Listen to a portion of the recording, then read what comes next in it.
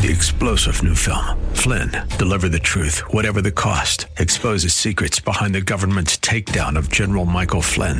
Flynn knew what the intel world had been up to. He ordered the first audit of the use of contractors. This set off alarm bells. He told the truth. He was the most dangerous person for Donald Trump to hire. They had to get rid of Flynn. Flynn, deliver the truth, whatever the cost. Available now. Watch it today. Go to salemnow.com. salemnow.com. Following program is sponsored by Church of the Redeemer in Gaithersburg, Maryland. Welcome to Practical Living with Dale O'Shields, Senior Pastor of Church of the Redeemer in Maryland. We pray that through this message, you will learn how to apply God's Word and truth to your life. Stay with us as we discover God's truths that will transform us. The word house in the Bible is used to refer to a variety of different things. First of all is your life. Your life is a house. You are a temple of the Holy Spirit, and so who you are, your house is important. Yourself, your house is your family, the most intimate relationships of your life. Your house is the work that God has called you to do, your profession, your occupation. You're building something with your life in that regard. And then, of course, your house is the work that you render for God, your service to God. And all of those blend together. You can't separate them out. They all work in harmony and unity with one another if they're working the way God designed them to work. And so what God wants to do is He wants to build your house. Now you have to work with Him. Unless the Lord builds the house, they labor in vain. So you have to do some laboring, but God also wants to work together with you to help you build that house that will be the house that will stand through whatever comes your way in life. And we've been looking at some of the things that are important for the building of your house. And I want to talk, as I said this weekend, about experiencing God's supernatural power in your house. I'm going to share two things with us this weekend that will help us to be aware of the supernatural power of God and how it applies to your house. Number one, a statement of fact, a statement of reality, a statement that I want you to grasp and hold on to, and that is this: miracles can happen in your house. See, often we think about miracles happening in somebody else's house. Oh, the really spiritual people, well, maybe they can have some miracles, but maybe not in my house. But I want to tell you this weekend that miracles can happen in your house. You cannot study the Bible from Genesis to Revelation without realizing that our God is a miracle-working God. He works miracles. The Bible contains scores of stories of miracles of how God worked. We know some of the famous stories of how God parted the Red Sea so the children of Israel could go across on dry ground and then drowned all the Egyptians in the water after that. We know the story of Joshua and the children of Israel marching around the walls of Jericho, and the walls come down. We can go story after story. David slaying Goliath. All these are stories of God's miracle working power. But we must stop for a moment and ask the question, what is a miracle? If God can do miracles, what is a miracle? A miracle is the supernatural intervention of God. It's God stepping in to solve a problem. I'll give you several things. To solve a problem, to change a circumstance or a situation, to bring a breakthrough, to bring deliverance, healing, restoration, redemption, and resurrection. It's God stepping into all those environments and doing what only He can do, doing what God does when it's humanly impossible for us to do something. That's important to grasp, because you and I come to the limits of ourselves. There's only so much that we can do. And in life, we ought to do what we can do. But there are times that you have a problem that you can't fix. There are times that you're facing a circumstance or a situation that you can't change. There are times in your life when you need a breakthrough that you can't create on your own. You need a breakthrough of God's power. There are times when you need a healing that only God can bring, a deliverance that only God can work. You need a restoration that only God can bring about, a redemption that only God can do. You need a resurrection that only God can accomplish. There are times that we need God to do what is humanly impossible, and that is called a miracle. And the good news is that God truly does do and continues to do miracles in people's lives. And there are times that all of us need miracles. And when you study the Bible, it's interesting to see that one of the most common places for miracles to happen in the Bible, they happen oftentimes in people's houses. Just go back and do a study of all the miracles of the Bible. You'll see that many of, if not most of, the miracles that happen in the Bible will have happened in somebody's house.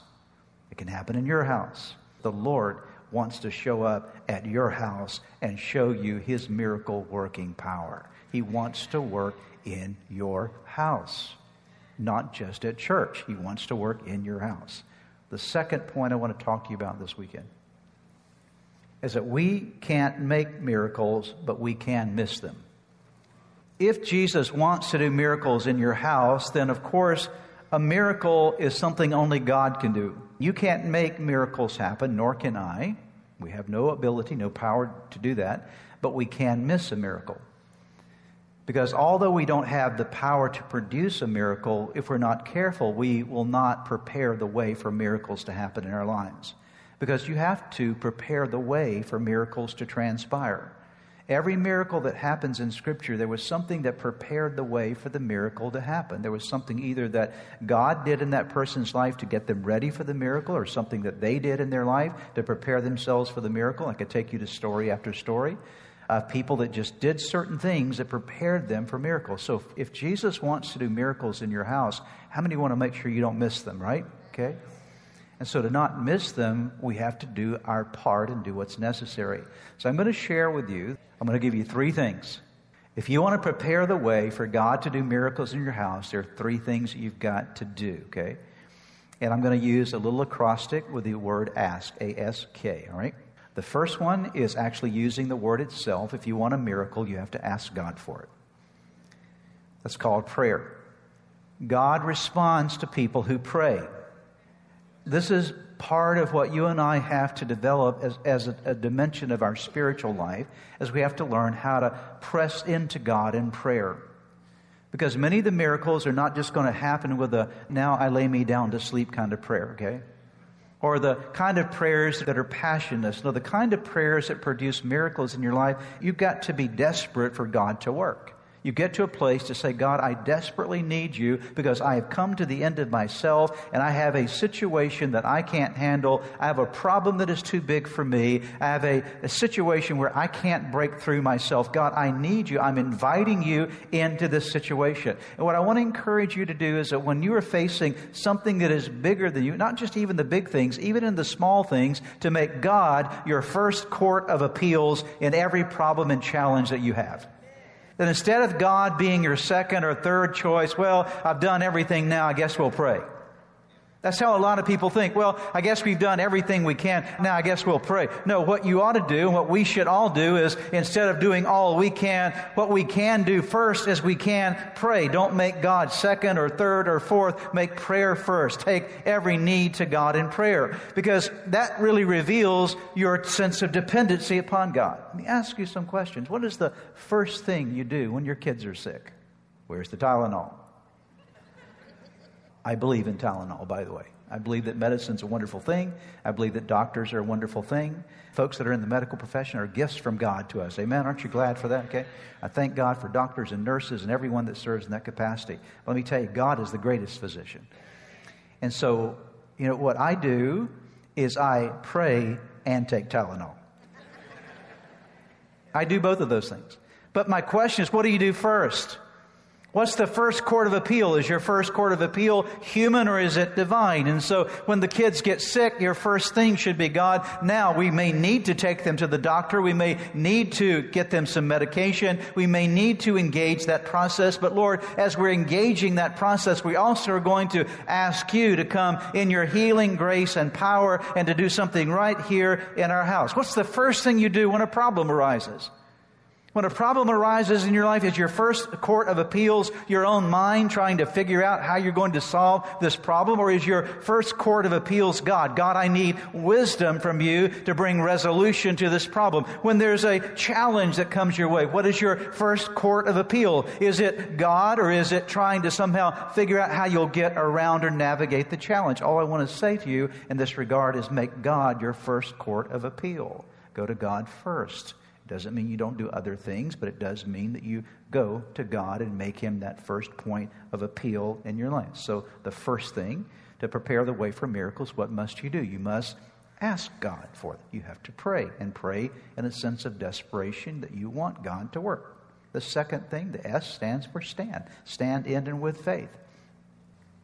If you'll notice in the Scriptures, many times when Jesus would do a miracle, he would comment on the person's faith. Have you noticed that as you've studied the Bible? Oftentimes he would say, I've never seen faith like this before, or according to your faith be it unto you. And so there's statements like this that Jesus would often make.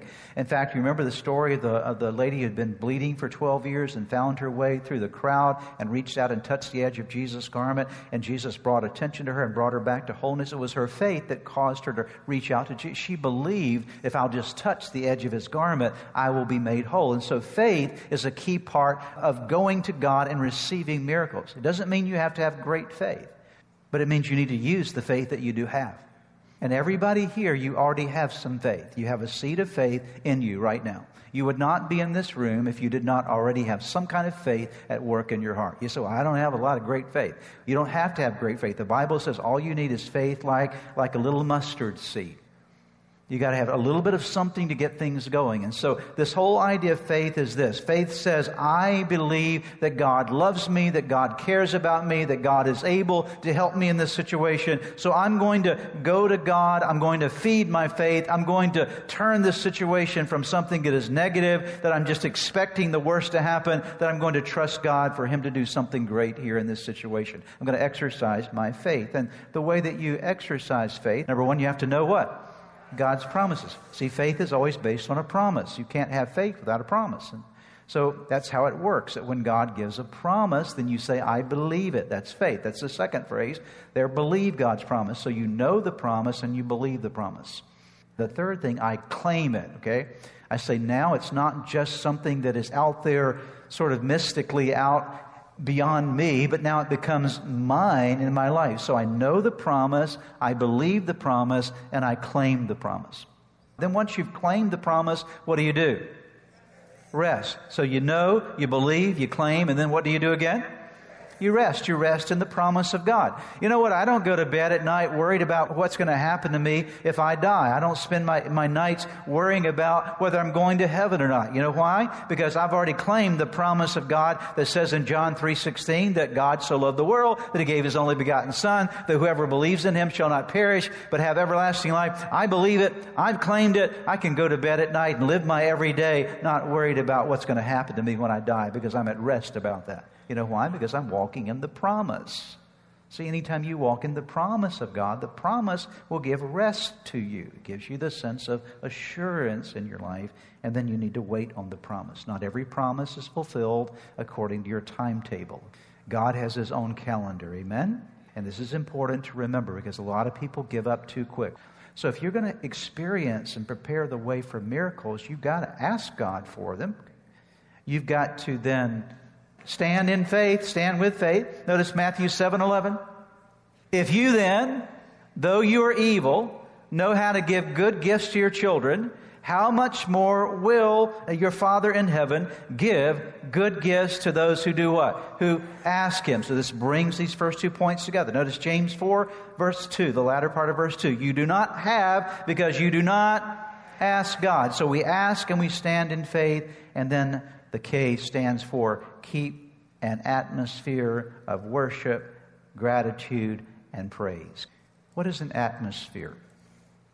An atmosphere is a surrounding environment, okay?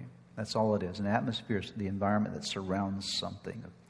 And all of us live in the context of an atmosphere from our attitudes and our actions. So whatever your attitudes are and whatever your actions are, create the atmosphere of your life. And there's certain atmospheres that are attractive, and there's certain atmospheres that are unattractive. There's certain atmospheres that attract the presence of God, and there's certain atmospheres that repel the presence of God. For example, the Bible says in James chapter 4, God resists the proud, but He gives grace to the humble. So if you have an atmosphere in your life of pride, what's going on? What's happening in your relationship with God? Help me out here. What happens? God resists the proud, but he gives grace to the humble. It's a great example of two different atmospheres created in life. A prideful atmosphere, you're setting yourself up for repelling God, okay? Actually repelling Him. But a humble atmosphere with your life is actually attracting God. He gives grace to the humble. So I want you to see that in your house, you are creating an atmosphere. There's an atmosphere in your home. There's a spiritual atmosphere there.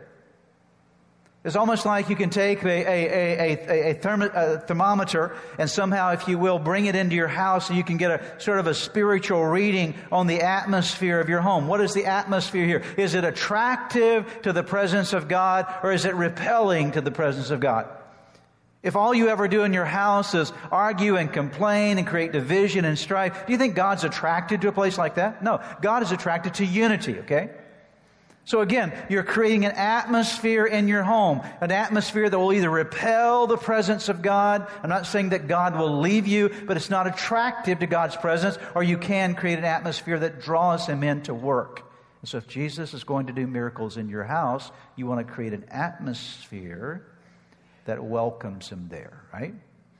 And I will tell you the best dimensions of an atmosphere, best actions and attitudes that will attract the presence of God are the words that are on your notes there. Worship, gratitude, and praise. Say those with me.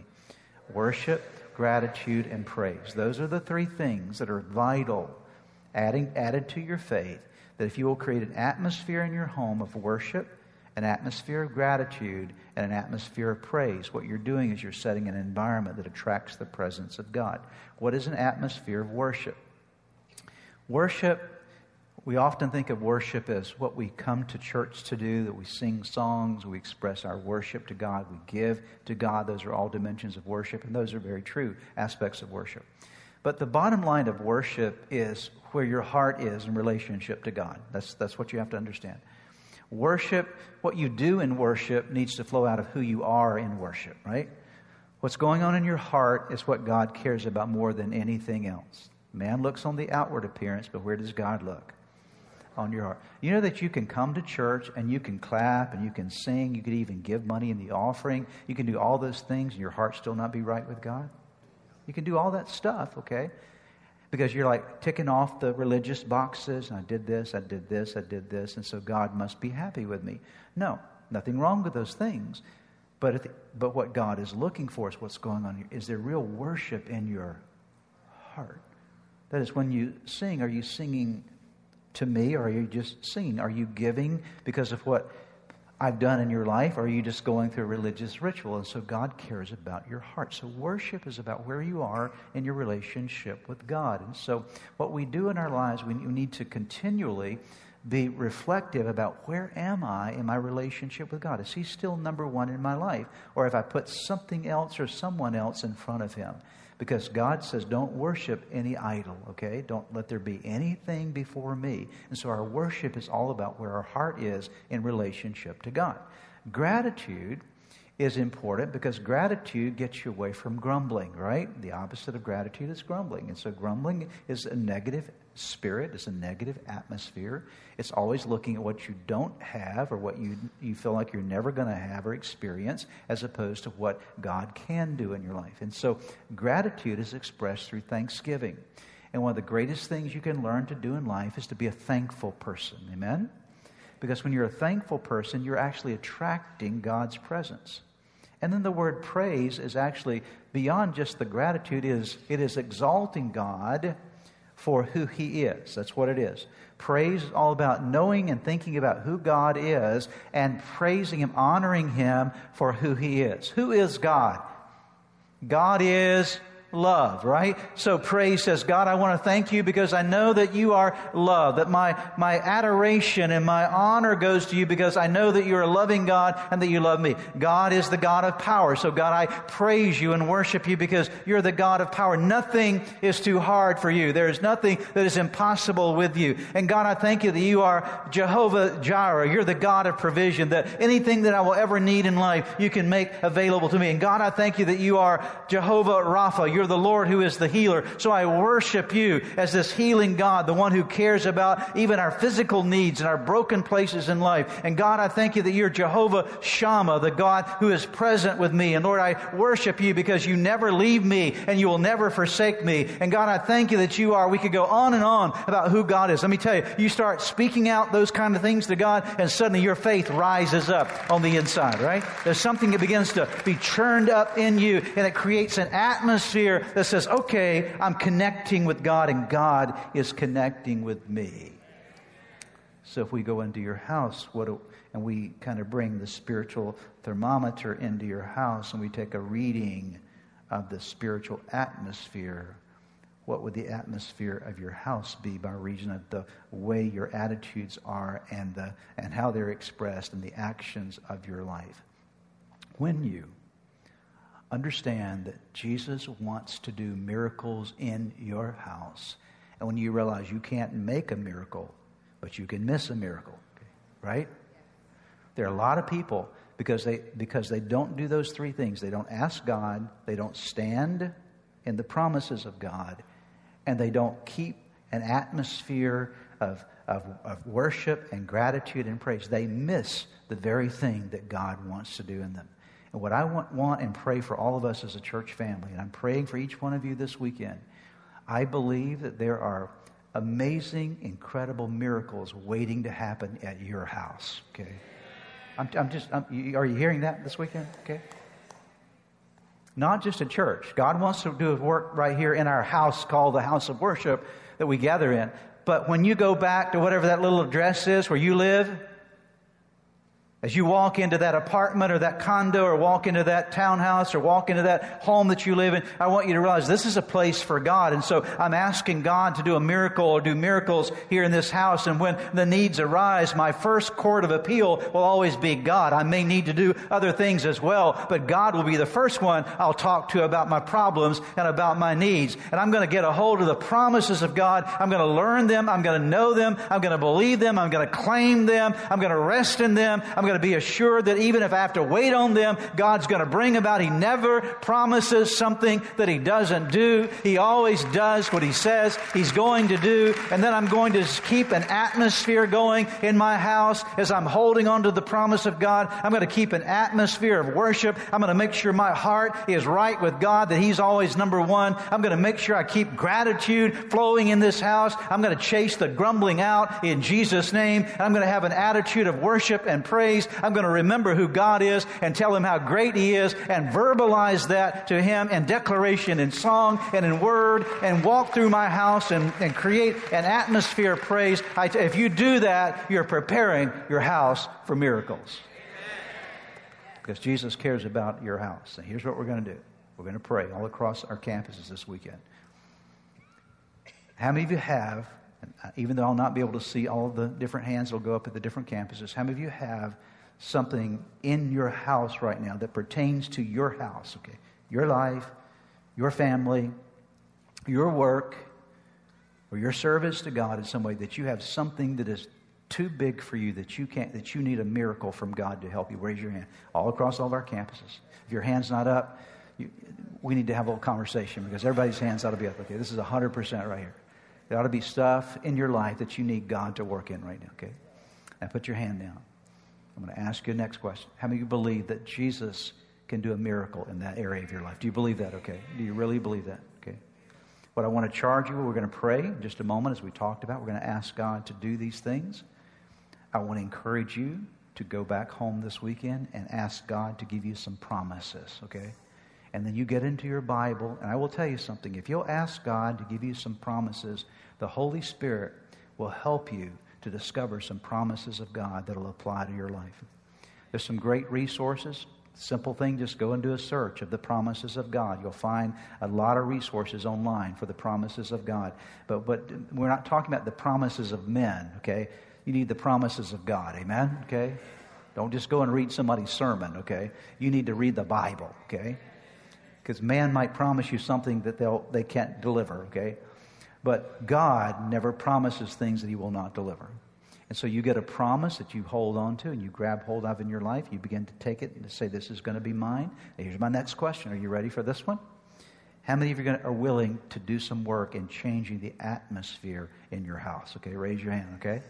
You're going to make sure your worship is where it needs to be with God. He's going to be number one. You're going to make sure that you're creating an attitude of gratitude in your house. You're going to stop the grumbling about everything. You're going to start giving God thanksgiving. You're going to create that praise to God. If you'll do that, you're preparing the way for Jesus to work in your house. Perhaps as you have been listening to today's broadcast, you felt a stirring in your heart, something that reminded you that you need to get something right in your life with God. The first way to start in that journey with God is to open your heart to Jesus Christ, to make Him the Lord of your life, to turn over all your life to Him. And that begins with a very simple prayer. I want to lead you in that prayer right now, and it's a prayer that you can pray right where you are. Say these words: Jesus, I invite you into my life today to forgive me of all my sins. I need you. I want you. I want you to take charge of my life. Be my Lord and Savior, in Jesus' name. Now, if you just prayed that prayer with me, I want to encourage you with a promise from God's Word that says, when we call on God's name, when we call on the name of His Son Jesus, there is salvation that is brought to our lives. He changes us from the inside out. And the Bible says that if any person is in Christ, he is a new creation. Old things pass away. Behold, all things become new. And that's what's happened to you today as you've opened your heart to Christ. Let me encourage you. You need to take the next step. The next step is to make sure that you get into a good Bible-believing church where you're studying God's Word. And make sure you get a copy of God's Word and begin to read it. Spend some time each day in prayer. You've been listening to the teaching ministry of Practical Living with Dale O'Shields, Senior Pastor of Church of the Redeemer in Maryland. If you would like more information, please visit our website at church-redeemer.org. May God bless you and make you a blessing. Be strong and take heart, all you who hope. 3-star General Michael J. Flynn, head of the Pentagon Intelligence Agency, knew all the government's dirty secrets. He was one of the most respected generals in the military. Flynn knew what the intel world had been up to. He understood its funding. He ordered the first audit of the use of contractors. This set off alarm bells. The explosive new documentary, Flynn, Deliver the Truth, Whatever the Cost, uncovers the facts behind this scandal. Flynn told the truth. He was the most dangerous person for Donald Trump to hire. I find out the worst enemy that I'm going to face in my life is right here in America. They took my assessment and they wanted me to change it. And I was like, I'm not changing it. They had to get rid of Flynn. With in-depth interviews, archival footage, and never-before-seen personal records of the man behind the headlines. I just felt like I was drowning. Flynn, Deliver the Truth, Whatever the Cost. Available now. Watch it today. Go to salemnow.com. salemnow.com.